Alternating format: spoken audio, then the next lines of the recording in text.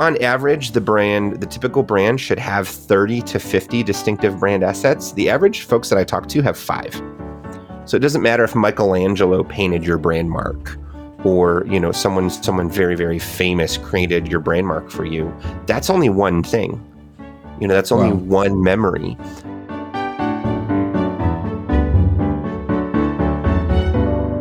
Welcome to the eCommerce Podcast with me, your host, Matt Edmondson. The eCommerce Podcast is all about helping you deliver e-commerce wow. And to help us do just that, today I am chatting with today's guest, Stephen Frey from Quantum Branding Agency, about why is branding so important for your e-commerce business. I just love talking about branding, so I'm looking forward to this conversation.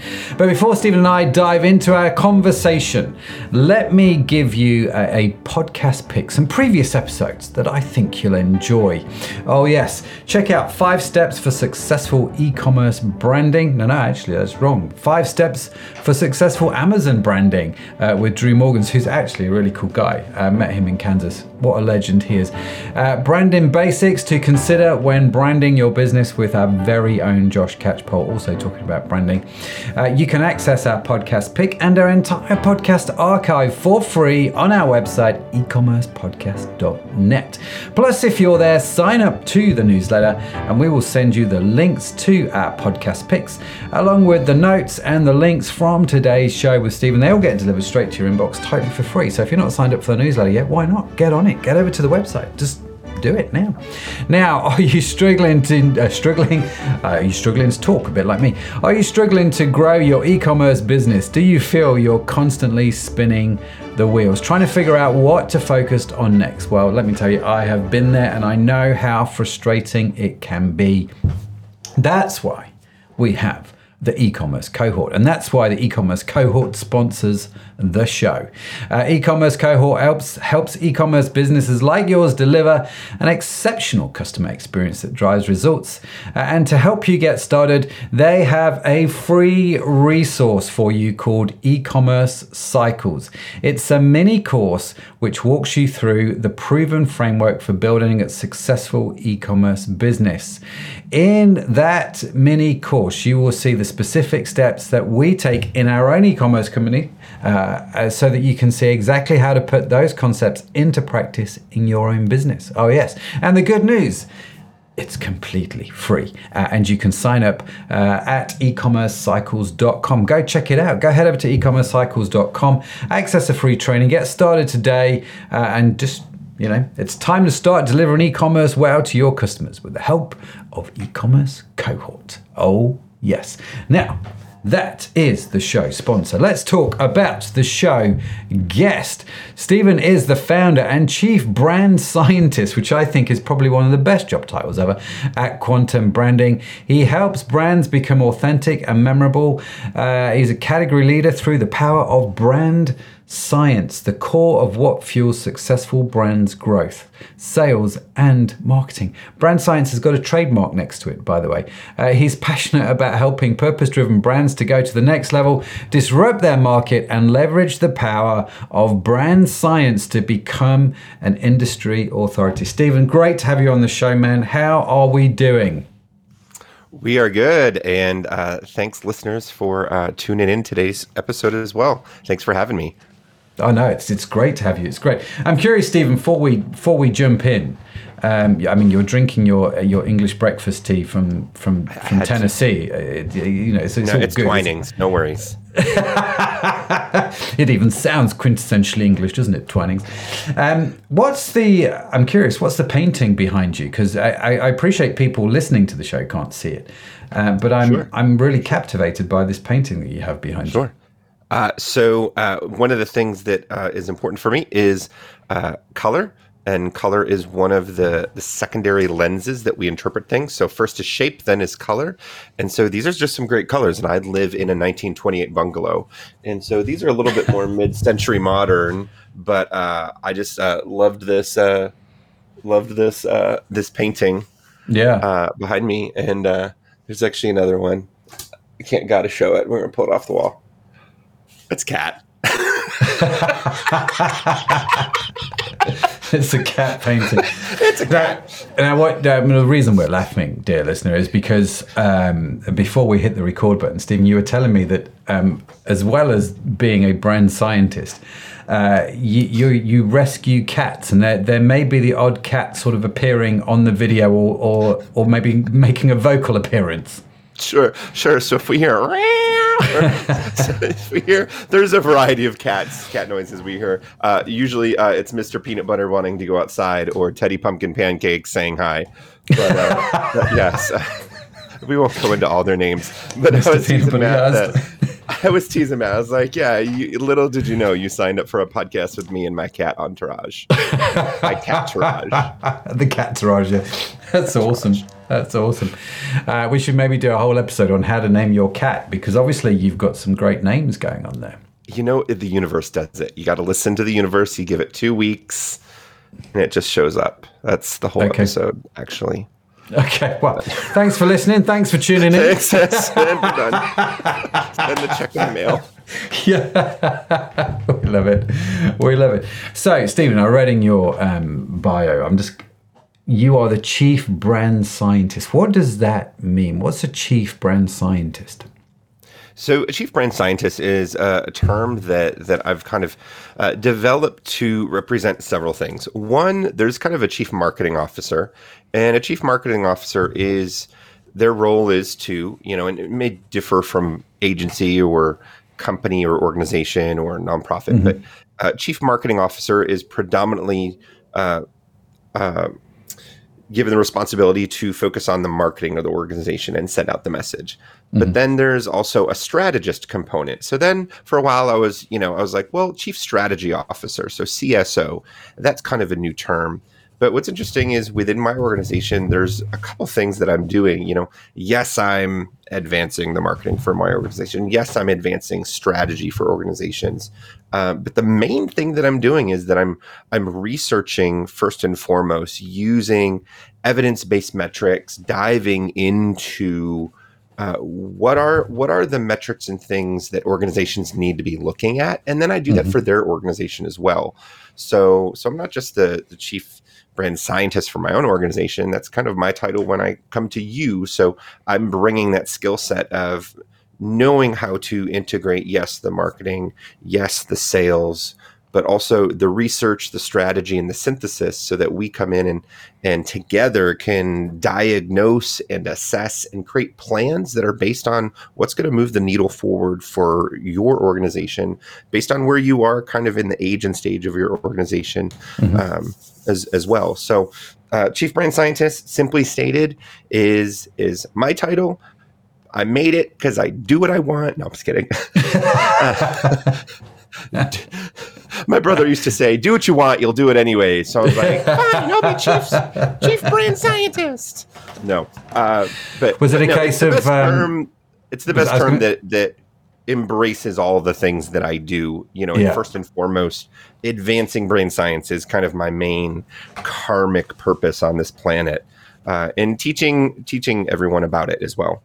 Okay, well, we'll get into that. I mean, I was just saying then, part of me is curious, did you come up with the name Chief Brand Scientist? Was it going back to the start of the podcast, the universe, after 2 weeks, that's what happened? It was a little bit longer than that, but it doesn't work on yourself. It only works for cats, man.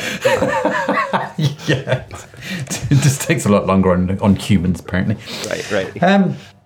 So you've used this phrase brand science. Let's dig into. So you're a brand scientist, which is separate and distinct from the chief marketing officer that you mentioned. So brand science. What do you? I mean, you use the word like metrics. So I figure that's involved in it somehow. But let's dig into this concept of brand science. What do we mean by brand science?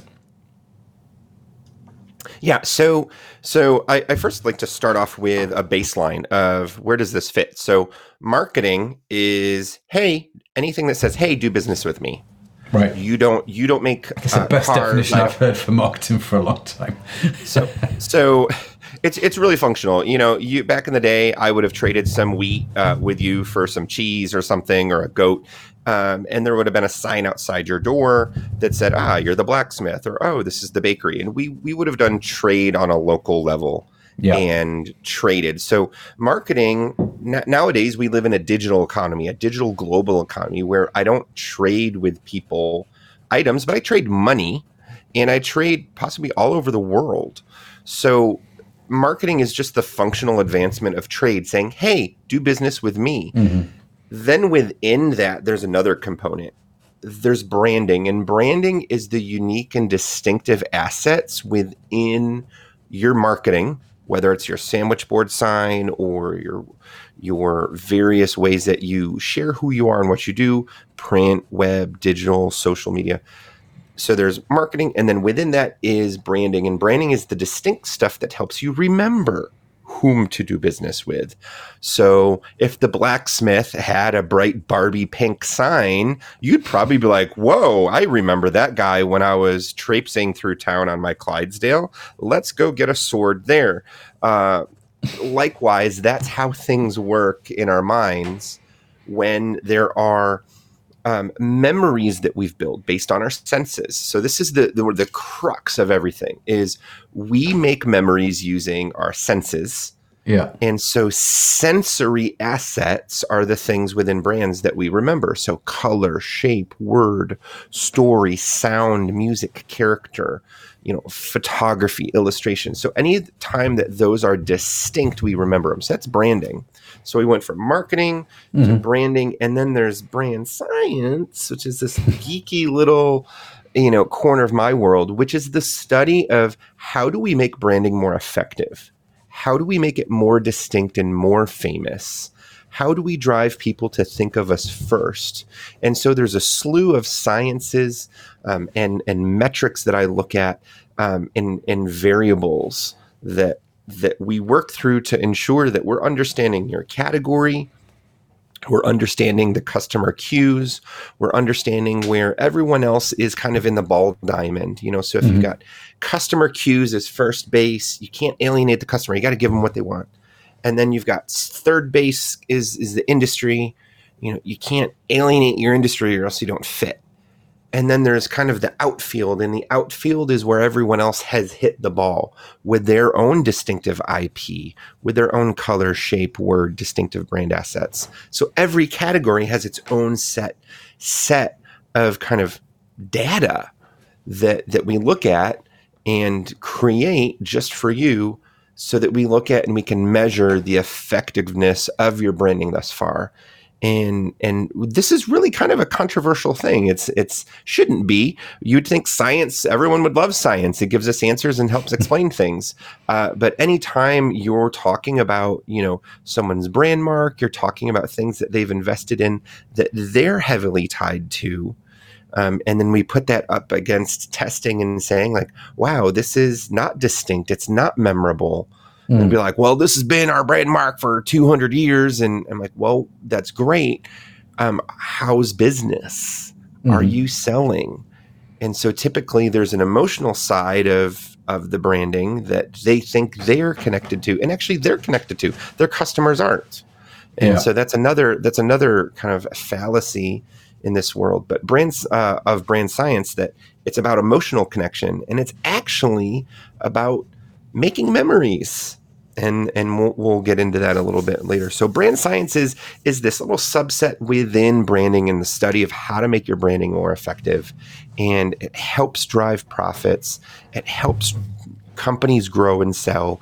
It helps make people think of you first. And that's ultimately what we want them to do. And that's the most important thing, especially if you're passionate about your brand and you're passionate about making a living and you're passionate about, being able to afford the top shelf cat food, or dog food for equal amongst the pets. Or humans, if you have humans in the home and you want to feed them too. But if this is what you do for a living, this is probably one of the number one things you need to invest in.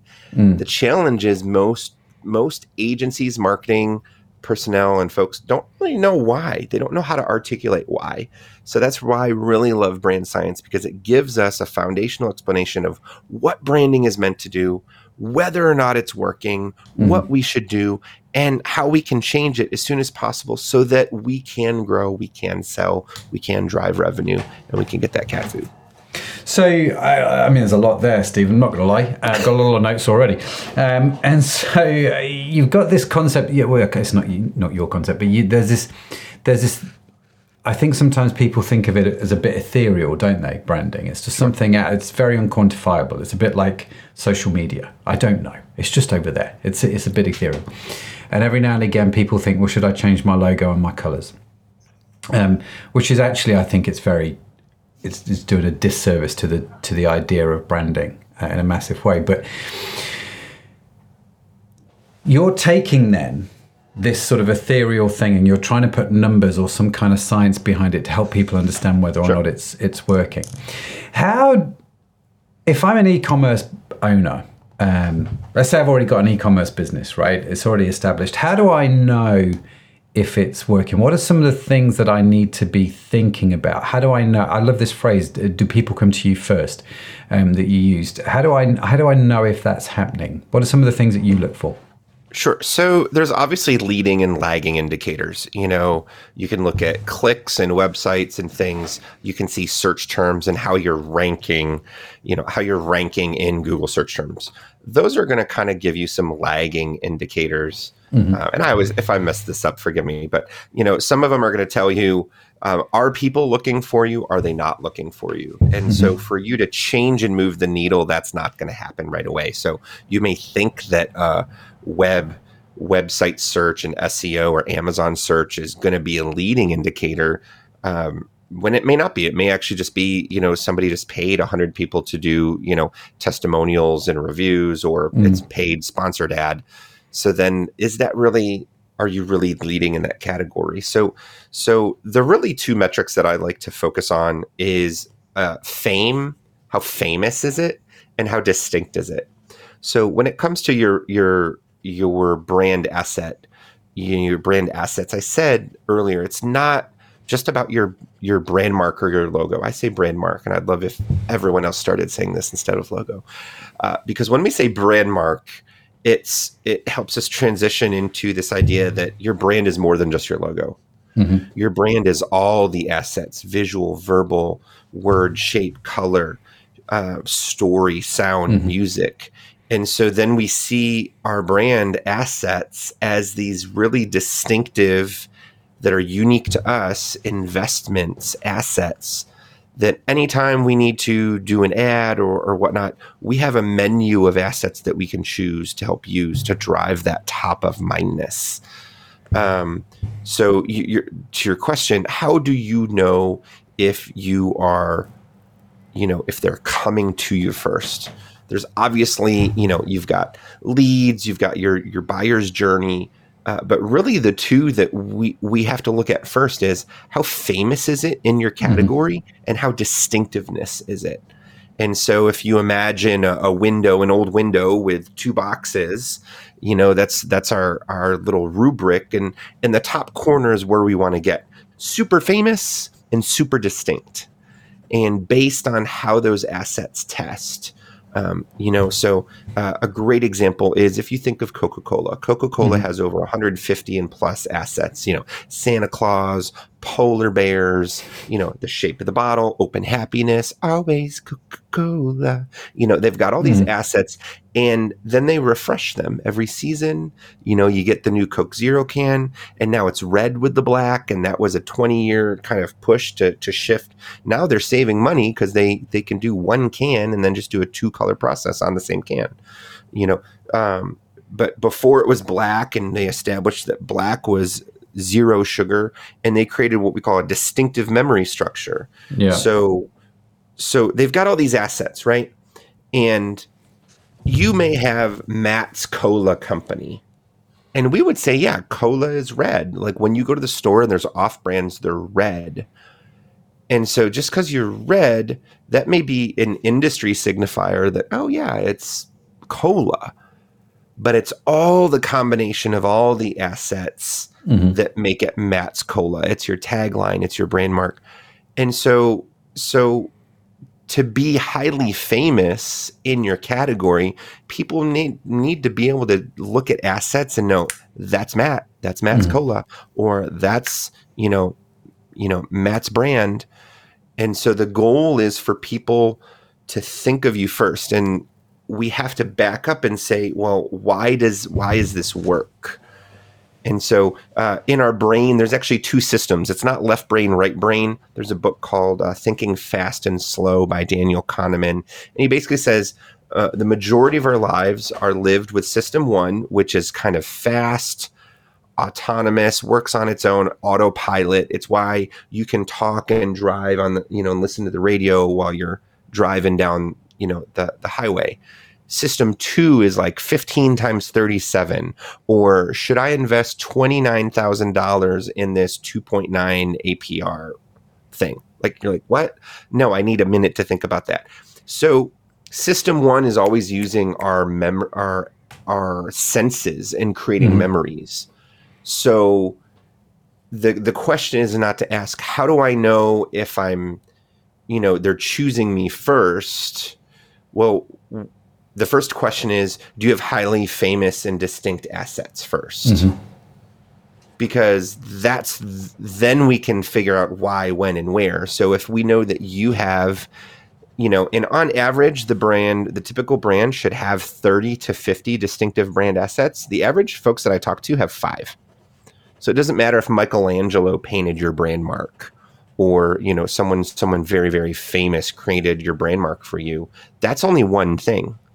That's only one memory. The brand with the most memories, if I said to you, man, I'm really hungry, and you go, dude, you're not you when you're hungry. And then you're like, oh, you should eat a Snickers. And then you're thinking commercials with Betty White and celebrities and the package and the colors and the type. So you're like, yeah, I should probably get a Snickers. They've got a story. They've got the packaging. They've got this idea that you connect hunger with Snickers. I think it's brilliant. It's a candy bar, y'all. Like, every time you're hungry, you should not eat a candy bar. Like, no, this is like... definitely not a Snickers, but I mean, maybe a Walker's shortbread. I don't know. I'm just, for listeners, I'm just pulling out all this British stuff. I think that's Scottish, forgive me. But the first question we have to ask is, do we have assets? How many do we have? And are they highly distinct and famous? And if you're looking at your brand and you say, like, well, I don't know how many I have. Do you have a color? Do you have a color palette? Do you have a shape in your brand mark? Do you have your brand mark? Do you have a tagline? Do you have a process or a name for your product? And when we start to gather all these things up that your senses can identify, if you have 3 to 5, it's time to invest in some more. If you have 5 to 10, okay, maybe we should go test them and add some more. If you've got, 15 to 30, then we need to test those too, but you're on the right path. Because at the end of the day, people need those distinctive brand assets, those brand assets that are unique to just you, to drive those memories, because we actually keep those memories in little boxes. And that's actually the science of semiotics. So it's like a March Madness bracket in our head. So when you think of cookies, you think of cookies. When you think of, things in the fridge that are white, that are in the door, that are a condiment, that is a vegetable, your brain has to go through, milk, eggs, mayo, horseradish. Yeah. It takes a minute for your brain to get there. So since we have all these boxes, that's how we make memories. So there's not really a short answer to your question. The first one is, how do we gauge if people are coming to us first? The real question we need to be asking is, are we investing in our brand? Are we willing to invest in our brand? And what assets do we have to start with?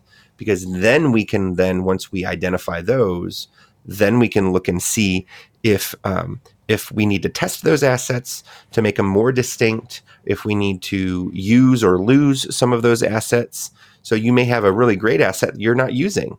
You may be sitting on a really great illustration or a story or a jingle that people don't know about yet, and it could be really, really distinct. So a lot of your intellectual property isn't just about your brand mark, isn't just about your name. It's actually about all the sensory things that you connect, because we think in ideas, which is really about, if you're familiar with Simon Sinek, I really love his golden circle Yeah, When yeah. we tap Very, into very. the big why, we tap into motivations. And so that's a huge must, that your brand must connect to a big idea or motivation, not just selling a product. And so, and I know we all go on Amazon and you see some of these brands, it's like they're like a Chinese or an off brand, or and it's like JDRKRM, and you're like, what is that brand? I don't know. But it's only $20. And so they're the number one in their thing because of price. And Yeah. then you get it, it's not very good, it doesn't work. And then at the end of the day, you've realized, wow, I just bought something based on value alone. It really wasn't solving the problem I needed. And it definitely didn't leave me with a great experience because it didn't show me that they understood my motivation or why I was Yeah, looking yeah, for that product. yeah. No, it's really fascinating, Stephen. And again, lots to sort of dig into there. And I'm just trying to think, as I'm listening to you talk and I'm thinking, I'm running my e-commerce business, how many assets have I got? How many brand assets have I got? I'm just sort of taking a mental sort of checklist, and I've got this sort of many. Well, I know you told me to wait till the end. I've got a resource that I can share with the listeners, but it's bit.ly/brand science checklist. And that's just something that's not the main thing I was going to talk about today, but I've got a checklist that people can go through as a starting point. It helps you. So happy to share you and give you that link. You can put it on the podcast link, but I've got a checklist to help prime you through that process. But so don't worry about trying to go through that process alone if that's something that's important to you. But no, that's great. So brand science checklist, bit.ly/brand science checklist is great. So you've got a checklist. So I'm going to start to figure out how many assets I've got. The word that I'm locking on here, Stephen, is the word famous. How do I know if my brand assets are famous? How do I even start to think about that? Because my initial response will be, well, as the brand owner, I think everything I do is famous because, it's just me. It's just the way I work. Sure. But how do I know really if things are famous?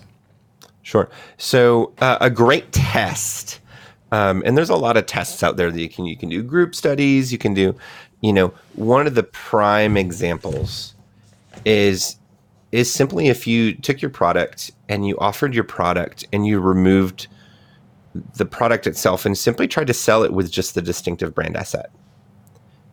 So if you have, if you're selling something online and you have a set of colors that you use, do those colors outperform? Are there colors that outperform because they're kind of, you have a color palette that you use?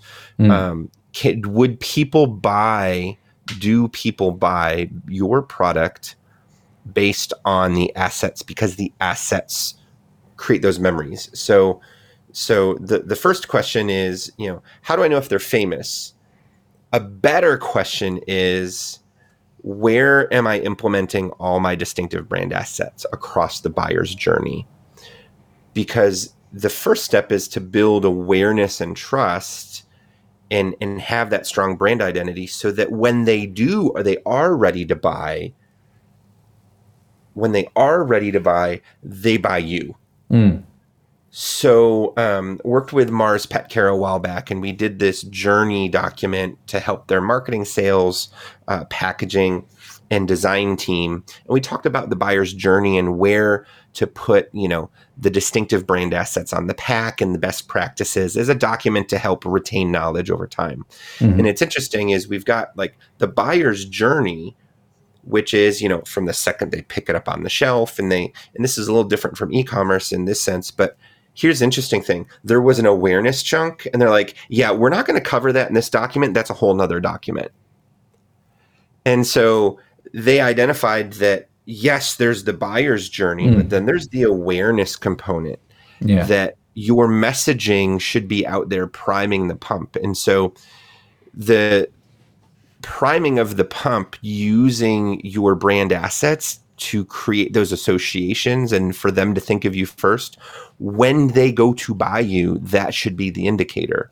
But if you don't have that awareness ecosystem built in, if you don't have ads that are driving, if you don't have ads that are just introducing yourself to people. There's actually 4 types of ads. There's only 4. Introduce the brand, call to action, feature and benefit, and then endorsement or social proof. So say I have a new car and I advertise at the Super Bowl like Audi did a few years ago. And then, okay, that's great. Well, nobody bought that car because they never followed it up with a sign and drive event or, 0% APR. Right. There was no call to action. Do people need that call to action? Not really, but yes, they do. They need a prompt to say, go buy it. Yeah. Or else they're not going to. So the awareness was introduce them to the brand, then give them a reason to buy the brand. And then like, oh, well, JD Power and Associates, 5 stars. Oh, and 5 out of 5 people love this car.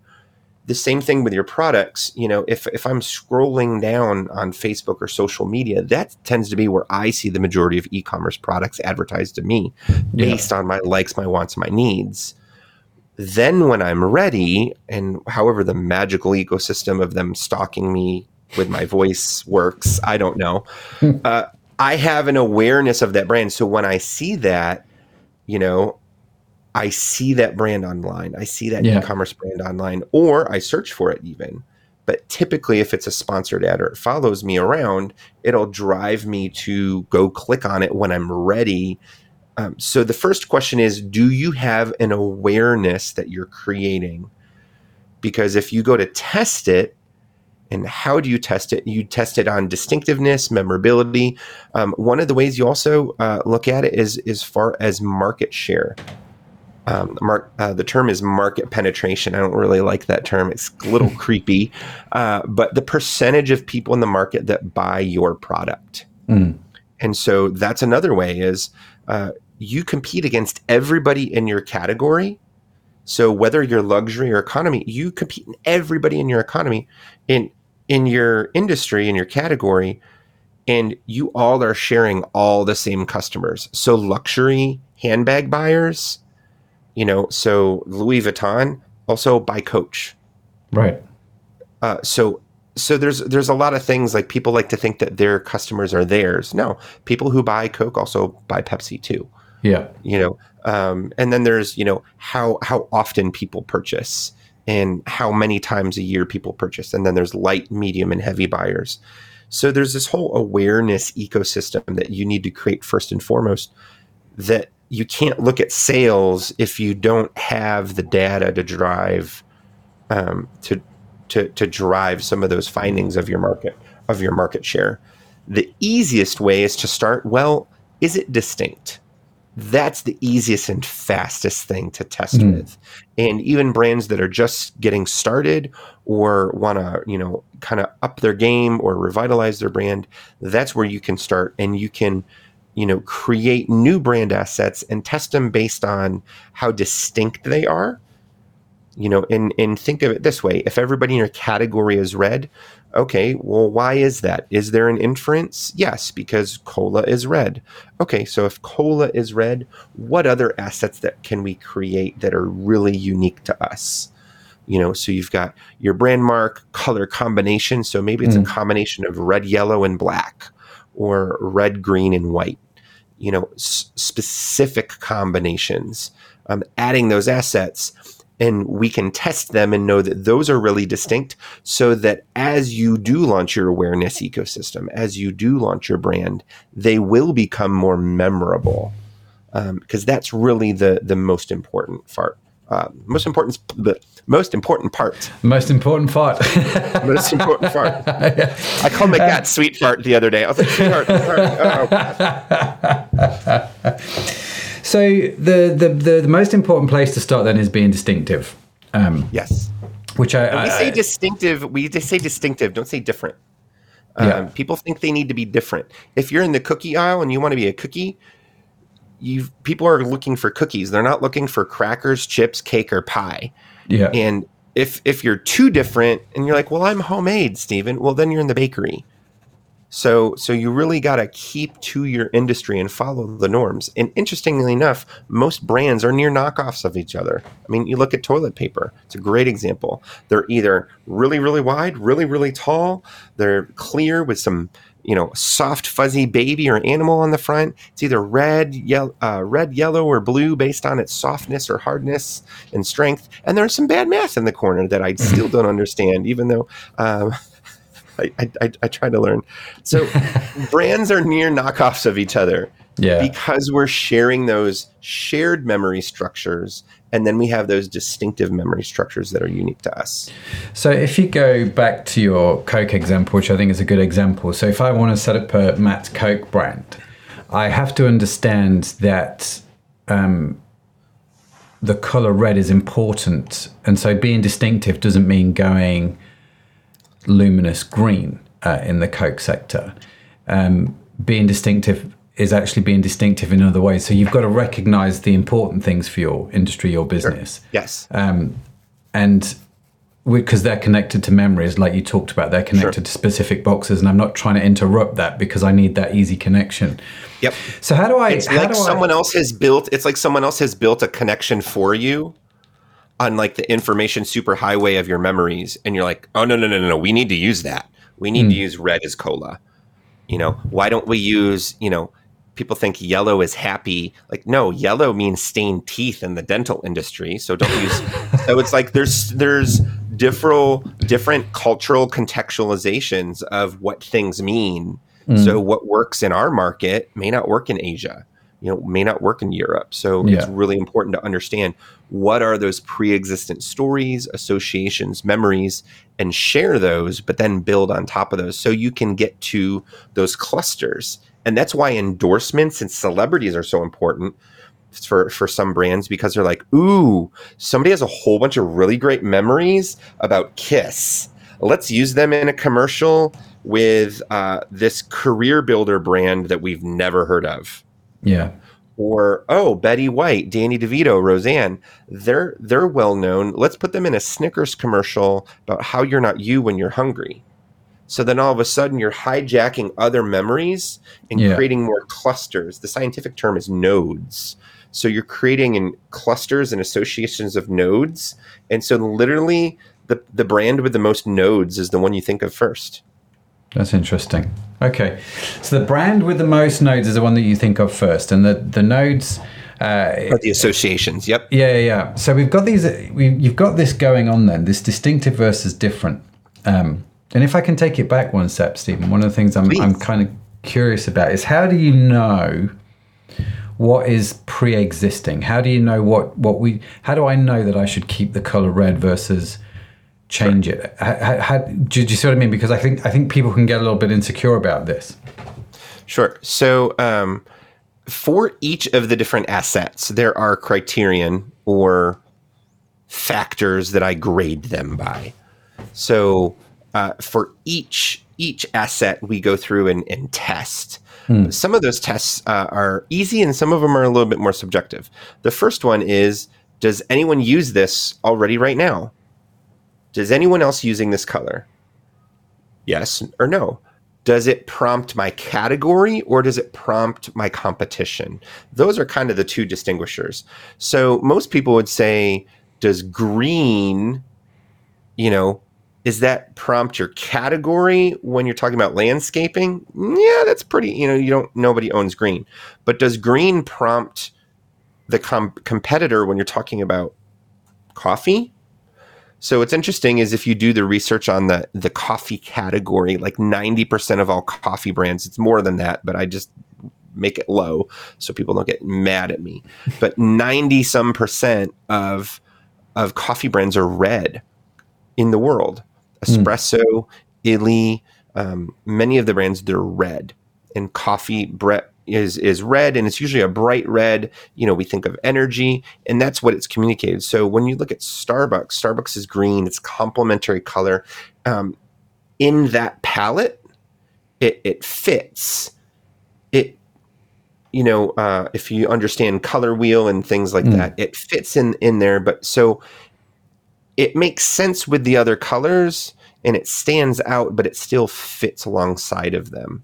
So the first question is, does anybody in my category use this? Does this color exist already? Does it prompt my category, or does it prompt my competitor? And then there's some other things that you can go do. A simple research of the top 100. Your top 100 is a combination of who are your local 25 to 40, your regional 25 to 40, your national 25 to 40, and then your international 25 to 40. And the reason we do 25 of each and saying, what are the top competitors in that space? That helps us identify just from a quick snapshot look. We're not getting in the nitty gritty, but we're able to see what are the baseline trends. And so you're like, oh, here's how most local brands start, but here's where brands on the international scope end up. We need to avoid purple because the number one international brand in the world is purple. And if we ever get big enough to go nationally, we're going to go head to head with somebody. We don't want to use their color. So some things we can just look and identify. Are there distinctive identifiers in their brand mark, in their word, their shape, their packaging, in all the assets they use? That's a starting point. Then there's other things like the trademark electronic search system. I call it my girlfriend Tess. Don't tell my partner I have a girlfriend, but no, I do. Her name is Tess. We hang out all day long. But no, Tess is the trademark electronic search system in America, and usually every country has their own version of Tess, and that's where it's by the U.S. Patent and Trademark Office in America. Over in the U.K. and Australia and the other big five, they have their own offices as well. And literally, you can go in and you can search for word, color, some of these distinctive elements that you want to make sure that, wait, we've got a really, really great name for your cola company, Matt. Awesome. And then you go, you get the packaging done, it's all done, and then you roll it out. And 2 to 5 years later down the road, you get a cease and desist letter from a global company that's like, hey, you're using our trademarked tagline and name. You need to stop that. And you're like, I didn't know. And they don't care. They don't care. So this is where doing your legal research on the front end is so important. And someone like myself, there's also trademark lawyers. They can help you. I kind of bridge the gap between those two, between the trademark lawyers and the clients, because I know what the end goal is in mind and what we need to be looking for. So just doing a basic search. How do you know? You said, how do I know what I can use? And what's distinct? So the first one is doing a basic search, your top 100, 25 locally, regionally, nationally, internationally. That'll give you baseline trends. The second thing you can totally do is hop online and learn, use, I'm trying to think, I think it's Boolean search is the term, but basically whatever you're looking for in quotation marks, the exact phrase or items you're looking for. That you're looking to use, and then you can also use Google. One of the things that's interesting though is trademark doesn't depend on the internet. So if I was using my phrase 40 years ago and I don't have a website on the internet, I still am the first use in commerce. So that's why it's really important to hire somebody. But those first two things, doing a baseline search, seeing what the trends are in your category will help you identify, what's the direction that as companies grow, where do they simplify or how do they really pare down their messaging? That's going to give you a great approach to investigate is this a direction we should or shouldn't go? And back to our fictitious, if I had $1 for every fictitious company I came up on podcast with, I think I'd have $20 now. But with our fictitious company, I think the last podcast it was a pancake or a cupcake company. I think it was okay. But doing your baseline research and just seeing who is using, what are they using, and the questions are: does this prompt my category, or does this prompt my competitor? Yeah. And if you go out and you see and you're looking at your research, those are the most two, and that's per asset. So your brand mark, are you using a typeface? Has anyone used this typeface? Does this typeface prompt my category? Does this typeface prompt a competitor? If you can get through those two questions, let's keep going. That's worth maybe looking into. So that's kind of the easiest starting point answer. And then once you make it through that, there's still some other rigorous testing and making sure, in research. But the goal is to see, is this something that I can own, that people can associate with me? Yeah. So distinctiveness really is the number one factor, and I say, fame we can always increase. Mm-hmm. Distinctiveness, you got to do it right the first time and start. That's such top advice, and I like that. I like the use of the word distinctiveness. I think it's a distinctive phrase, isn't it? It's a distinctive word in its own right. So, I like that. How distinctive are we? Listen, Stephen, I'm aware of time, and I'm aware that I still have a whole bunch of questions to ask about branding, and I imagine actually the listeners have as well. So if they want to reach out to you, if they want to connect with you and dig into this a little bit more, you've mentioned bit.ly/brand science checklist, but what other ways can people reach out and connect with you? Sure. So the easiest way is at my website, which is quantumbranding.agency. And there's a spot on there if you want to go to the contact form and be like, hey, Stephen, we got to talk. I've got a question for you. One of the other things we've got going on, if you want to learn about how to implement brand science in your organization, learn the basic tenets of brand science, create and assess a plan for your brand, and then learn how to integrate and execute that plan so that you make sure that you and your team and everybody is on the same page. We have a program called Brandpreneur. There's a button right. There's a button right on the top right, just says Brandpreneur. You can check it out. It's a 10-week program, includes a workshop, a 4-day in-person workshop. But the goal of that is for you to learn the tenets of brand science, create a metric-based assessment of your plan, of your brand, and then walk away with a plan. So those are kind of the two main ways that you can kind of prime the pump.